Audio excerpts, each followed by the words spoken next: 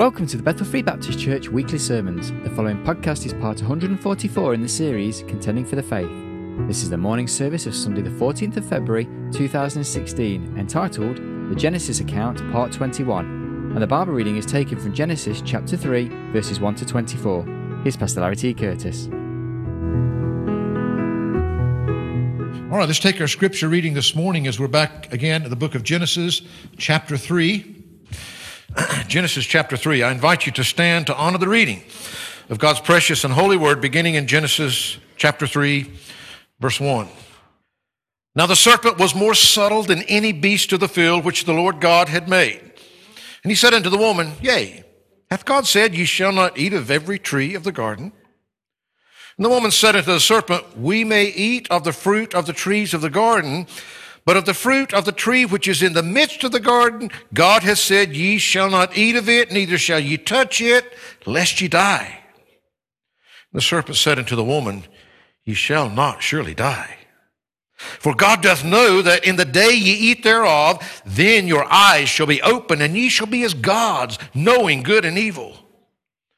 When the woman saw that the tree was good for food, and that it was pleasant to the eyes, and a tree to be desired, to make one wise, she took of the fruit thereof, and did eat, and gave also unto her husband with her, and he did eat. The eyes of them both were opened. They knew that they were naked.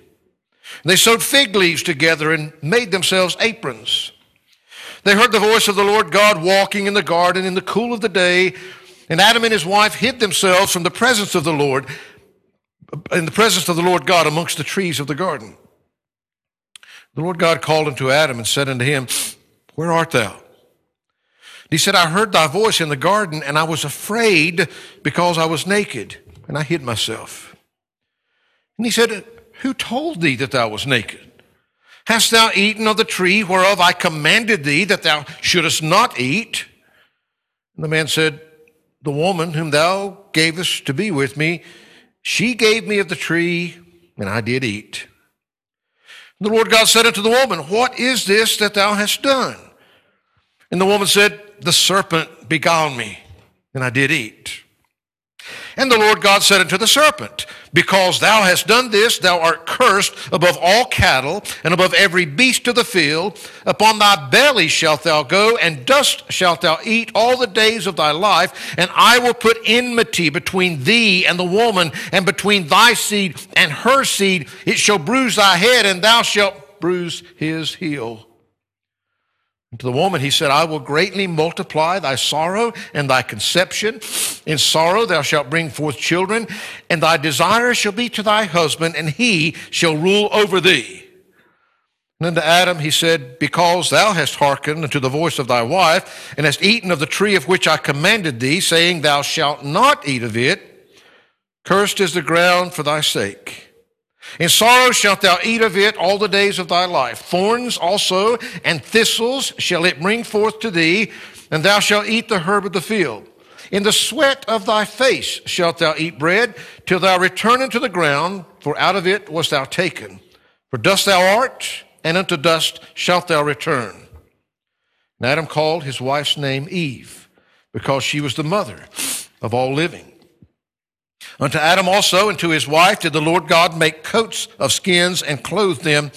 And the Lord God said, Behold, the man is become as one of us to know good and evil. And now, lest he put forth his hand and take also of the tree of life and eat and live forever.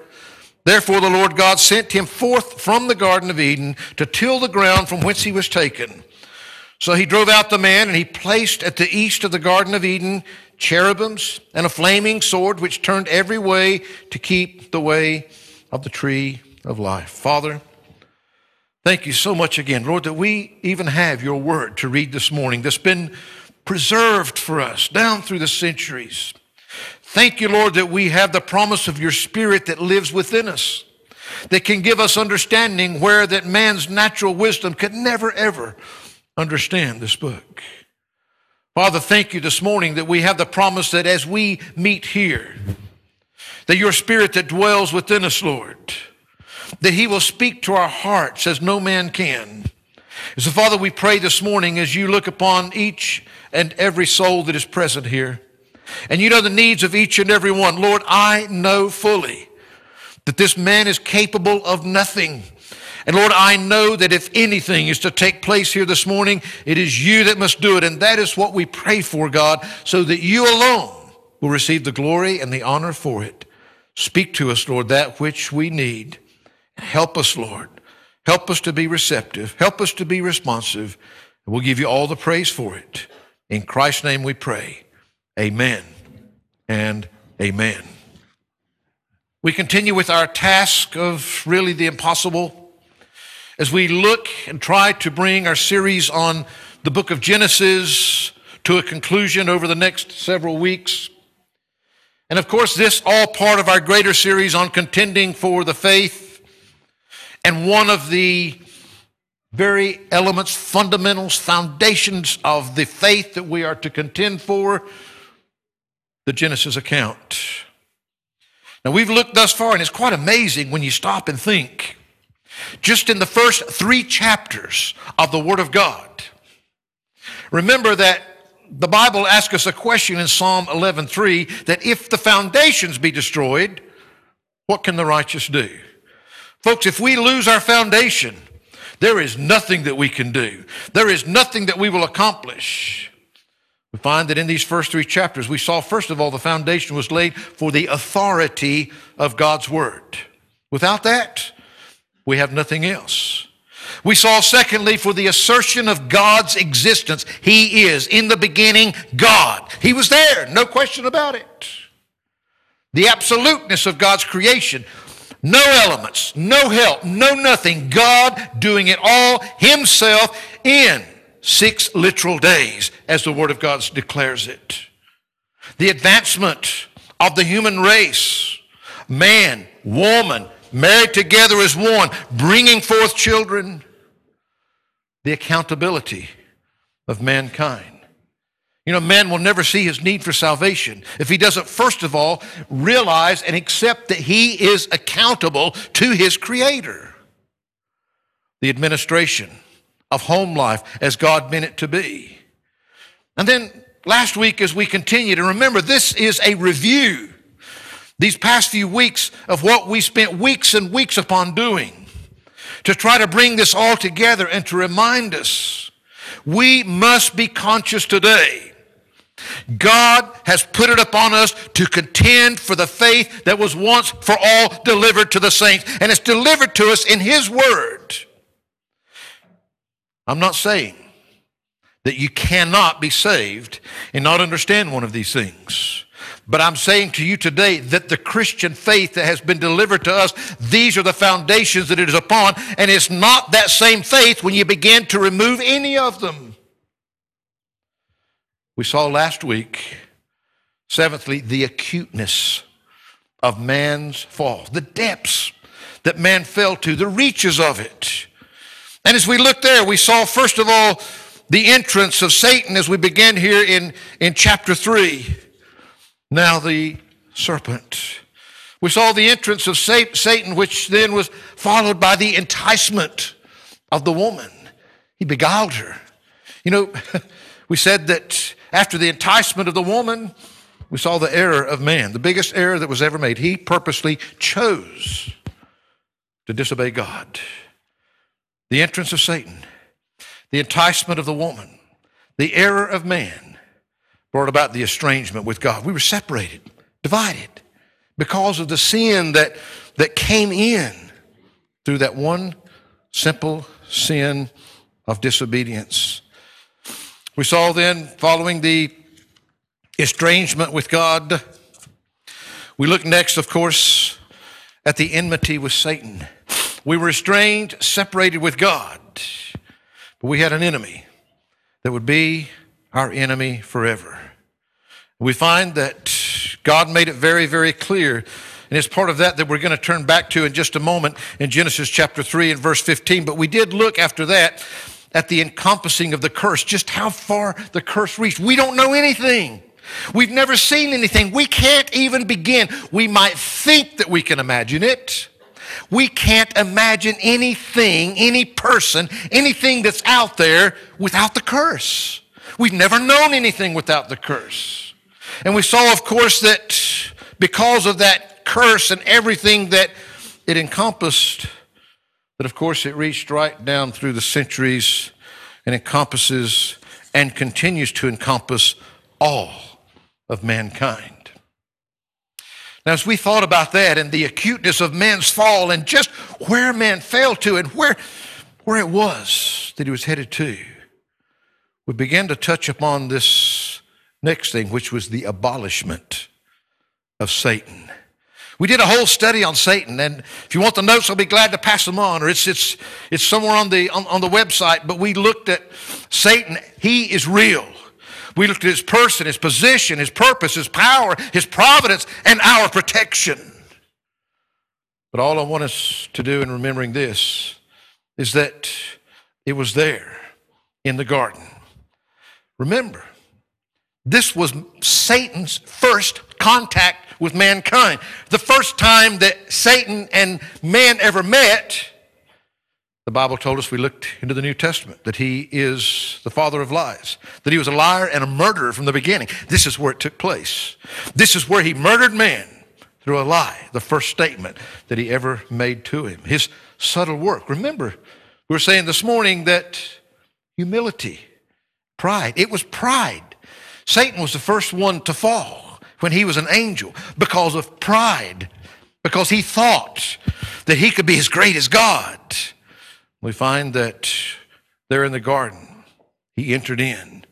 He brought all these things we looked at last week, but then God made a promise.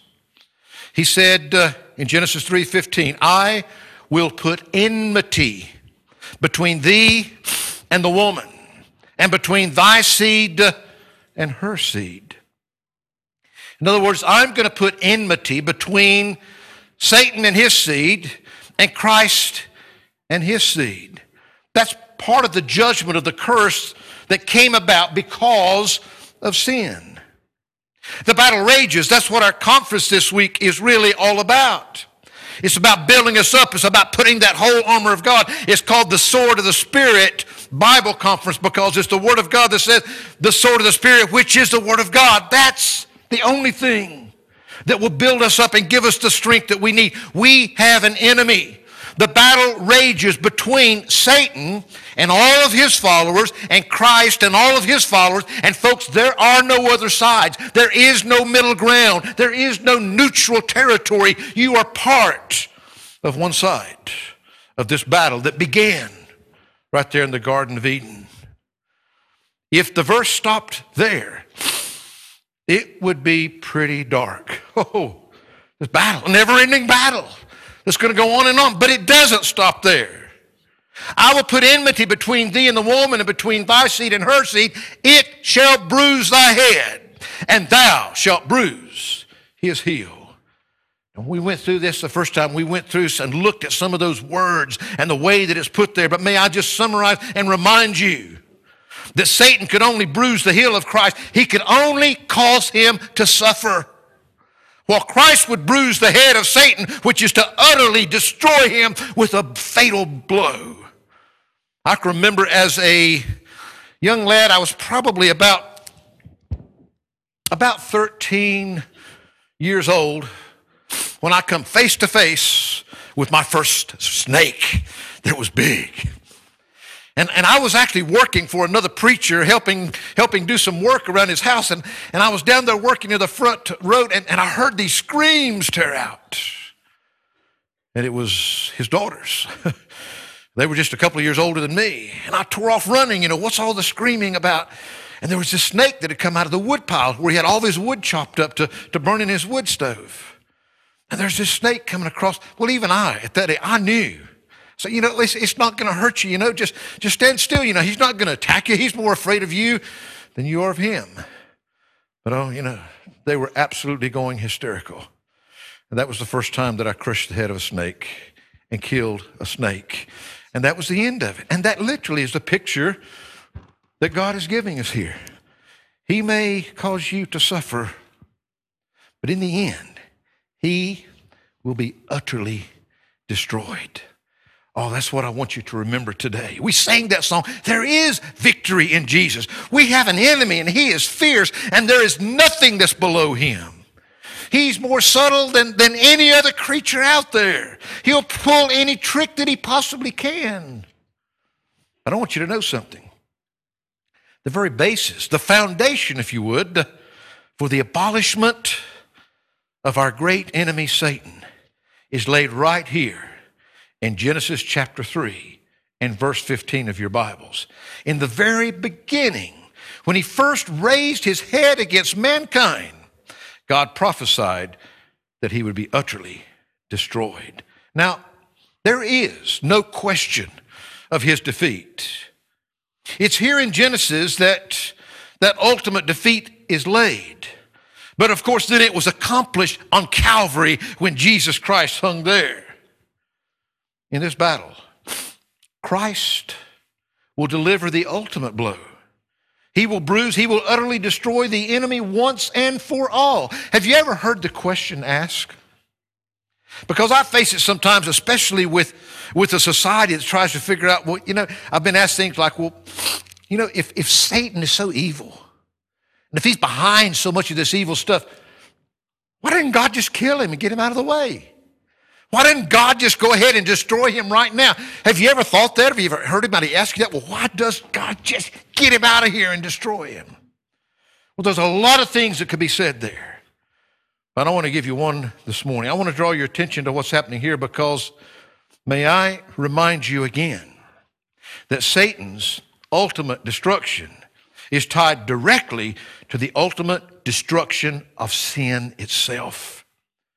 You see, it was Satan that tempted man to sin that first time. Sin is what brought this curse. Sin itself will be destroyed when Satan himself is destroyed. Now, Revelation chapters 19 and 20, and I wish we had time, but we really do not have time to read all of that this morning. But that describes the final abolishment of Satan from this earth. Do you remember how it ends? Revelation chapter 20. I'll read you these few verses.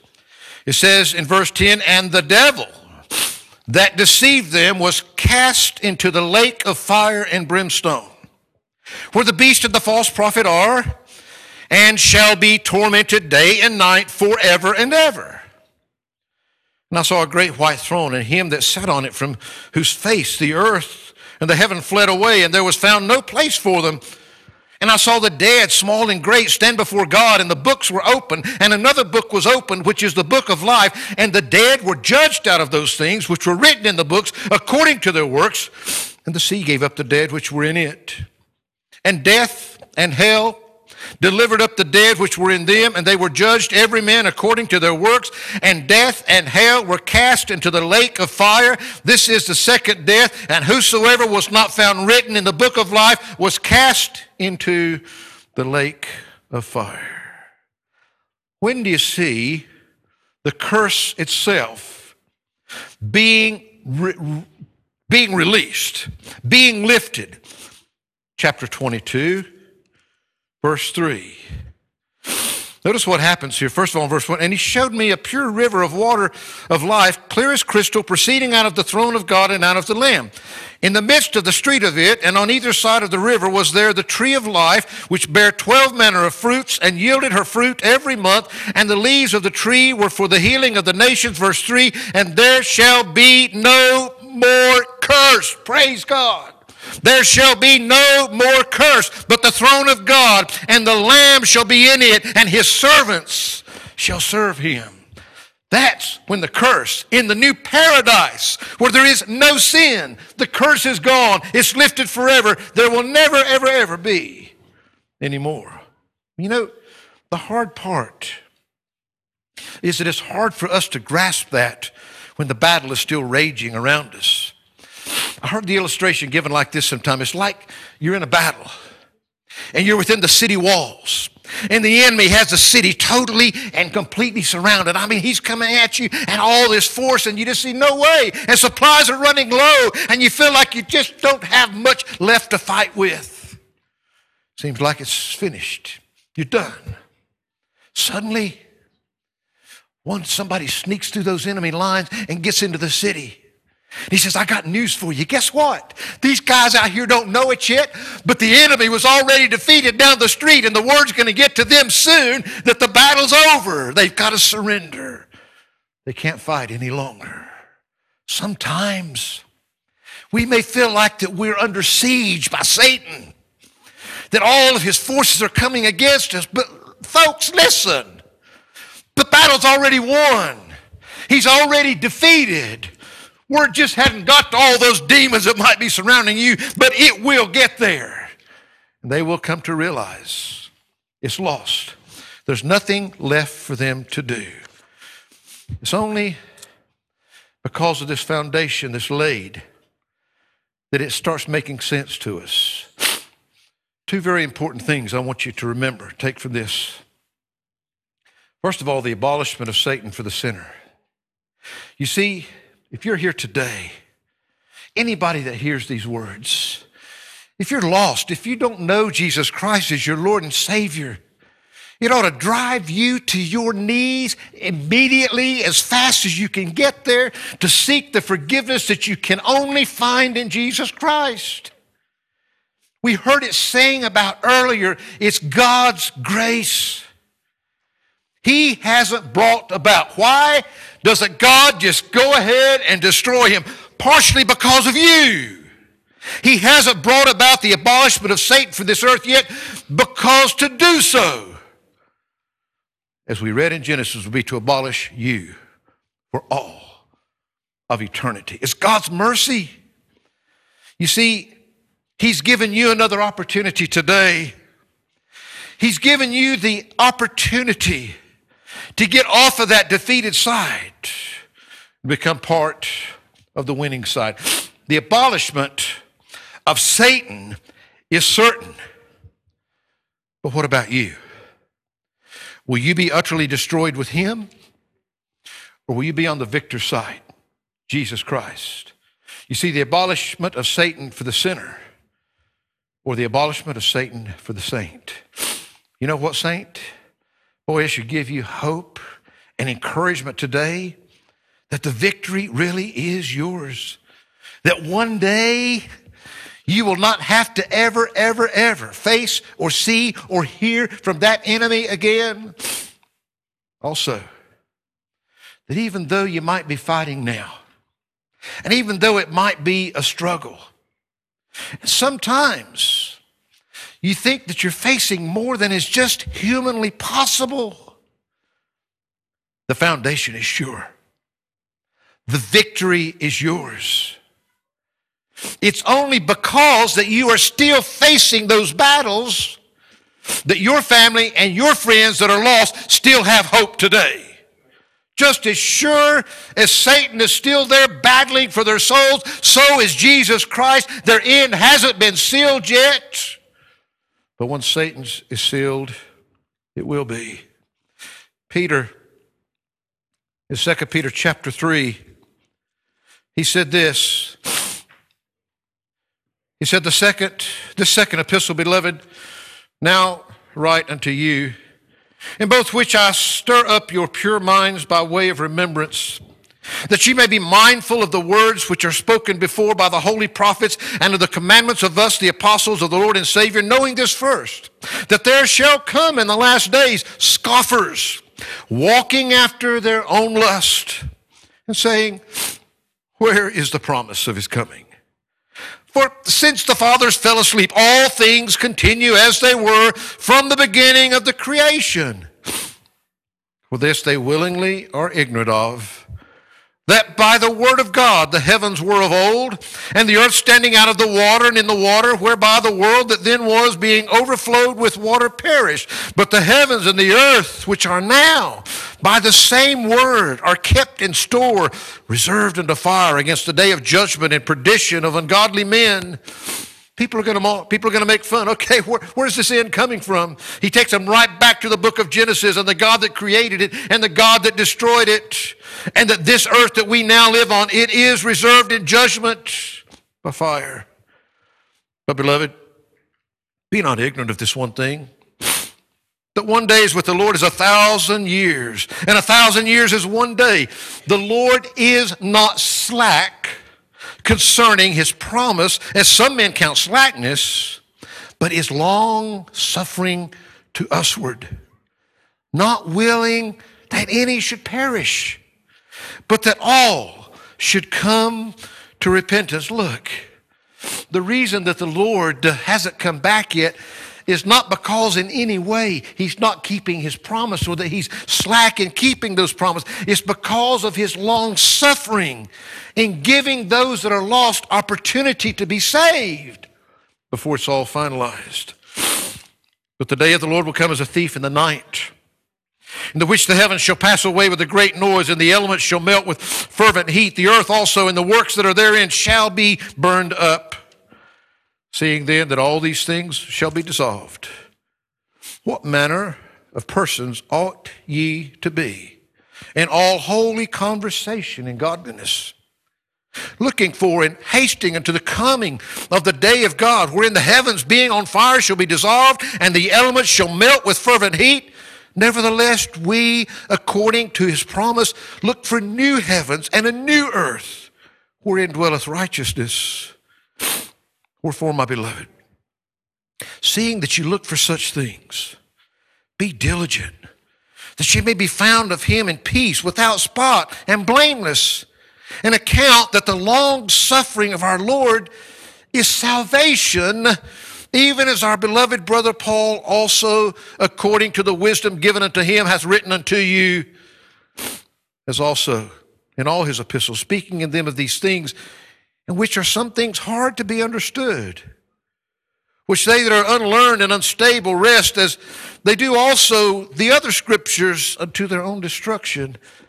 Ye therefore, beloved, seeing ye know these things before, beware lest ye also, being led away with the error of the wicked, fall from your own steadfastness, but grow in grace and in the knowledge of our Lord and Savior, Jesus Christ. To him be glory both now and forever.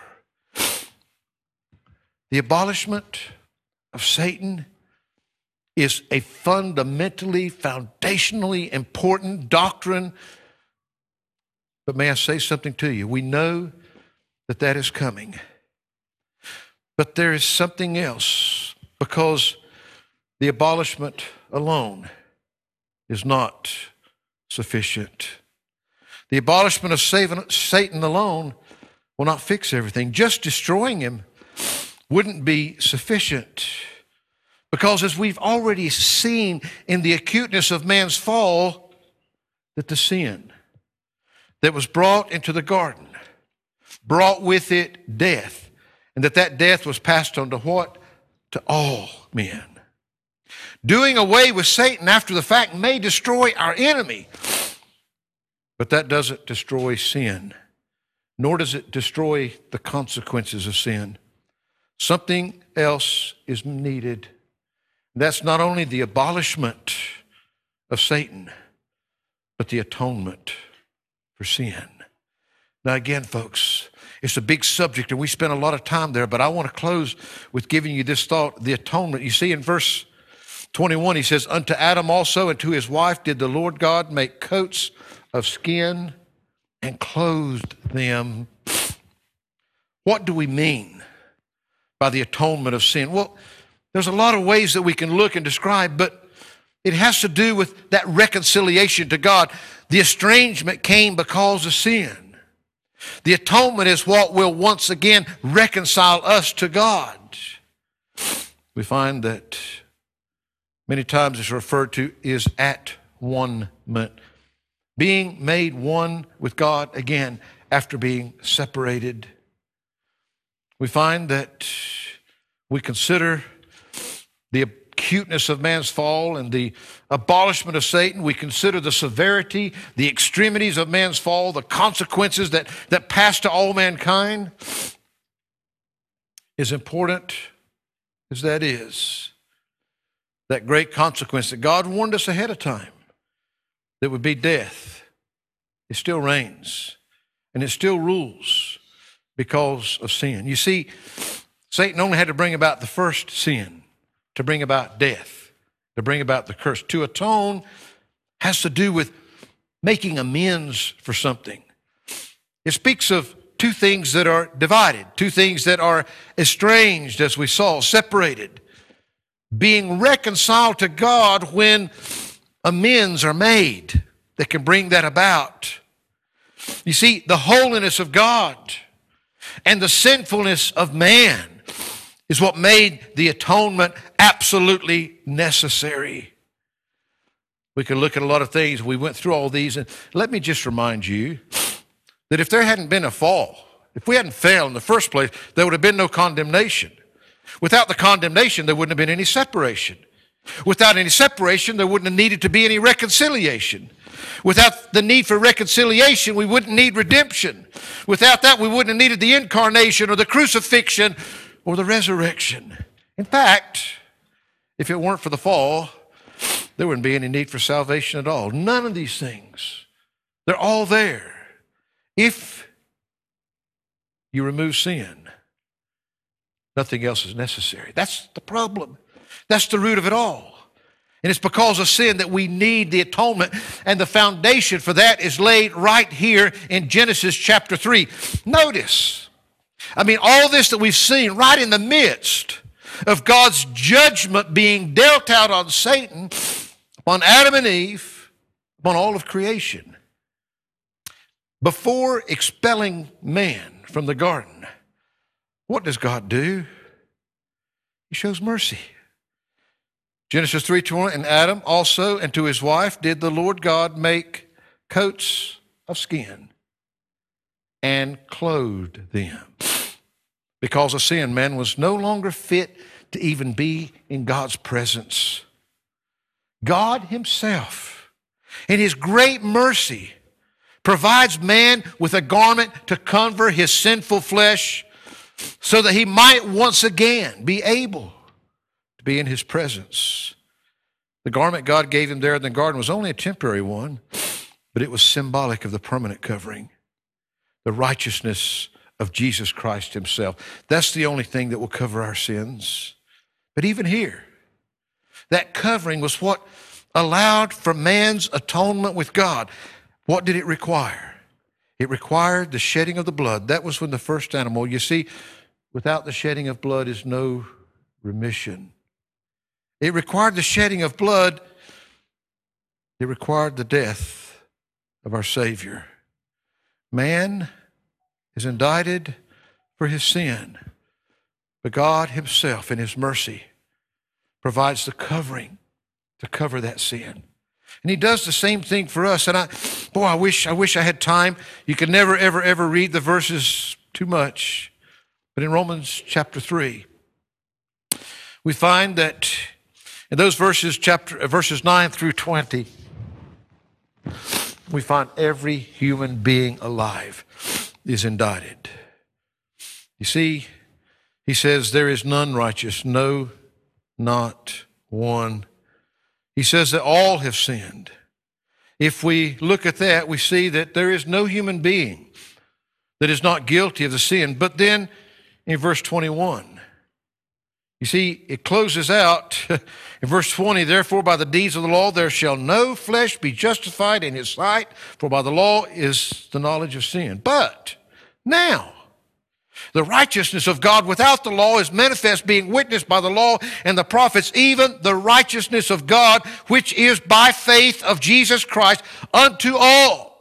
And upon all them that believe, there is no difference, for all have sinned and come short of the glory of God, but being justified freely by his grace through the redemption that is in Christ Jesus, whom God has set forth to be a propitiation through faith in his blood, to declare his righteousness for the remission of sins that are past through the forbearance of God, to declare, I say, at this time, his righteousness, that he might be just and the justifier of him which believeth in Jesus. That's quite a long sentence, isn't it? Wow. The truth that it's filled with. You see, first of all, every human being is indicted for sin, which brings death. But all, he says then, who will believe, all who will come by faith, all will accept His mercy and His grace can be justified by the righteousness of Jesus Christ. Their sins can be atoned for. They can be clothed. They can be covered. We find that, it's kind of like, most of you have seen city maps. If you took a map of London, you could take a map of London and one of them might be an aerial map, which just looks down the whole city from above. Another might be a topographical map, which gives you all the highs and lows and the way the land lies. Some which are pretty important to us when we're driving are the road maps, which shows where all the roads go. But then there's the walking maps, there's the tourist maps, there are the maps of all the waterways, and there's the maps of the undergrounds and where they all go to, and lots of others. And you know what? They're all true. They're all accurate, but they're all slightly different because of what they're focusing upon. Now, if you took all of those and packed them all on top of each other, every layer, man, would you have the full picture. But if you're just looking for the road, it'd probably be pretty confusing. If you're just looking for the right underground to get on, it might get real confusing real quick. And that's kind of when we begin to look at this. We see a lot of words here that mean so much: justification, redemption, propitiation, remission. They're all accurate. They're giving us a different view of this atonement for mankind. And sometimes we just need to look at them one at a time.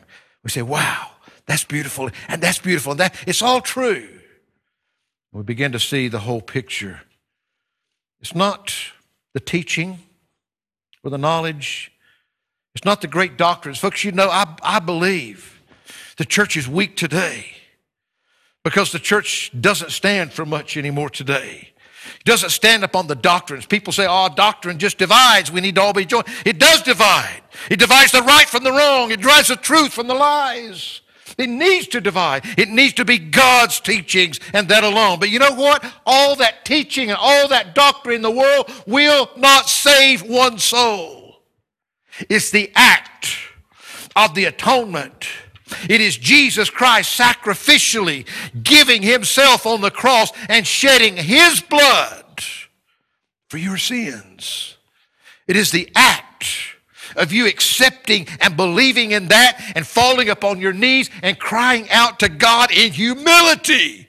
Swallow that pride. Admit that you're a sinner. Recognize that Jesus Christ is the only one that can give you the covering that you need so that you can even be in the presence of God. Today, we find that there's so many scriptures. I don't have time to go and read them all because the clock's beating me again. Listen, the Bible talks about it as a debt, like the bank. A hopeless debt that only Jesus can pay. The Bible talks about us being slaves and Jesus coming into the marketplace and redeeming us from that bondage. The law court condemned, but Jesus Christ bearing the penalty for us on our behalf. The temple. The Gentiles were excluded because of the defilement of sin. But Jesus gave Himself a sacrifice to consecrate us for a way to come to the throne of mercy. The home, children, disgrace, far, far away from the Father. Jesus brought us back into the family circle. We got to be born again. We got to be adapted, and He uses that. And of course, as we've seen here today, the battlefield. Captives, confined to the fortress of Satan, and yet Jesus broke in to deliver us and set us free. We're no longer captives with Jesus Christ. Stop and think that God knew what would happen to man in the garden. God knew how far that man would fall. He knew Satan's plan before he committed it. He knew he was going to deceive and he was going to tempt man into the fall. Of course, in light of that, God already had His plan in place. He already promised us, hey, He's dust. He's done for you. Yeah, you're going back to the dust because that's where you came from. But guess what? I'm going to utterly destroy this enemy. He is done for. But I'm also going to give you a covering to cover that sin which you've fallen into. His great love, His great mercy. He planned for the atonement so that not only the enemy could be destroyed, but that you could be reconciled to God in the relationship that you need with Him. Folks, if you take away those foundations that are laid for us there, you take so much away, and we could look at so many passages if only we had time, but just remember and grasp the message of what we see here. Our enemy is done for, but so is our atonement made. I give you this story in closing. It was about a young brother and sister, and she had a deadly disease. She was dying, and there was absolutely nothing that the doctors could do about it. It was such a rare blood disease, and the rareness that she had, that there was only one match, and that was her brother in all the world. One match that could take care of that problem. So little Jimmy was called in, and the doctor explained to him, said, "Would you give Mary your blood so that she can live?" Wow, that brought shock. Fear to his eyes, But then his face softened, and he thought about it for a moment. He said, "Yeah, she's my sister. I'll do it." And so this went on, and they rolled them both into the operating room there, and they were there, and they put the needle in his arm, and that blood started flowing out of his veins and flowing to his sister. That big smile on his face became a very, very serious look. Little Jimmy looked up at the doctor and said, "Doctor, when am I going to die? When am I going to die?" When the doctor asked him the question, "Would you give your blood for Mary?" he thought the doctor was talking about all of it. He thought that for him to give that blood meant that he was going to have to die so that his sister could live. The truth is that little Jimmy didn't have to die. Only his blood would keep his sister from dying, though. But Jesus did have to die for you. And Jesus did willingly die. And the Bible says that He did it for you while you were still yet His enemy, because everybody here today, you see, if you're not on His side yet, you're still on Satan's side. I don't care whether you want to be or whether you want to admit it or not. That's the only place you can be. Jesus died for you. He gave His blood. He died on the cross of Calvary. The wages of sin is death. That's the only thing. It couldn't go anywhere. He had to die for you. The only thing that would cover your sins is His blood. Jesus did what He did for you today. Satan, his doom is sure. What about yours today? What about yours today? Are you going with Him? God doesn't want you to. Remember what we read? I know I've had to rush through so much, but we're just kind of reviewing here this morning, supposedly. Listen, you don't have to be on the losing side. He said it's not God's will that any should perish.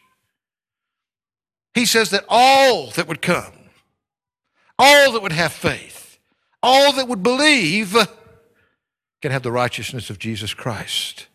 Today, that promise is still to you. If you're here and you're a sinner, I can't tell you, you can't get to your knees fast enough.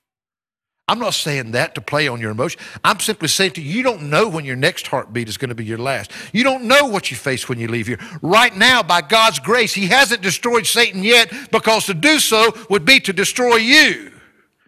And by His mercy, He's giving you an opportunity here today.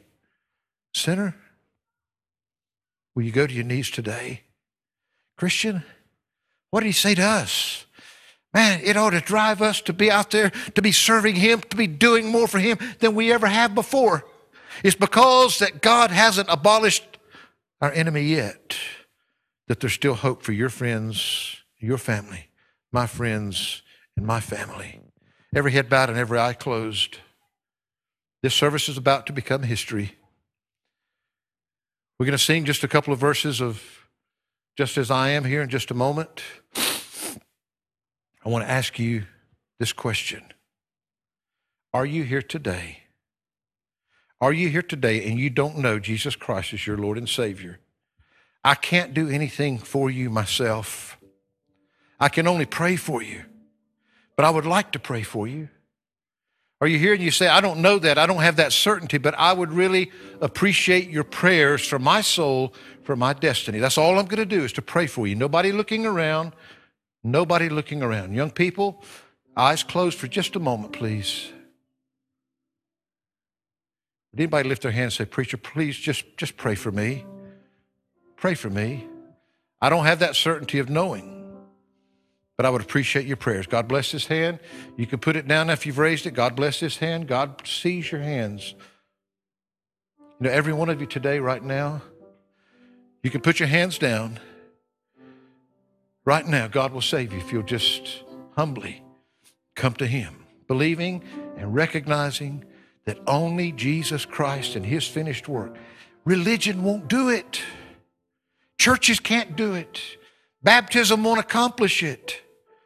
You alone can humble yourself, admitting your sin and seeking forgiveness by the only means, by the only covering that's possible, and that's in Jesus Christ.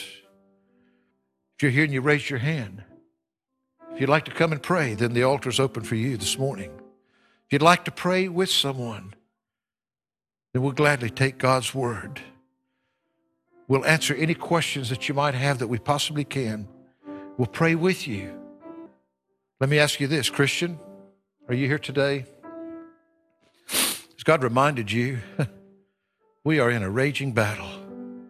Satan is still trying to deceive and destroy every one of your friends today, every one of your family that doesn't belong to Christ. Are you doing everything on your behalf, or are you just expecting it to happen or somebody else to do it? Maybe today, maybe you need to come and just recommit your praise. Thank God for what He's done for you, and ask Him to rekindle that fire in your life, in your heart, to do what you need to help win the lost to Christ. We're going to stand, we're going to sing right now. Father, Lord, you know the hearts of each individual here today. You know the needs.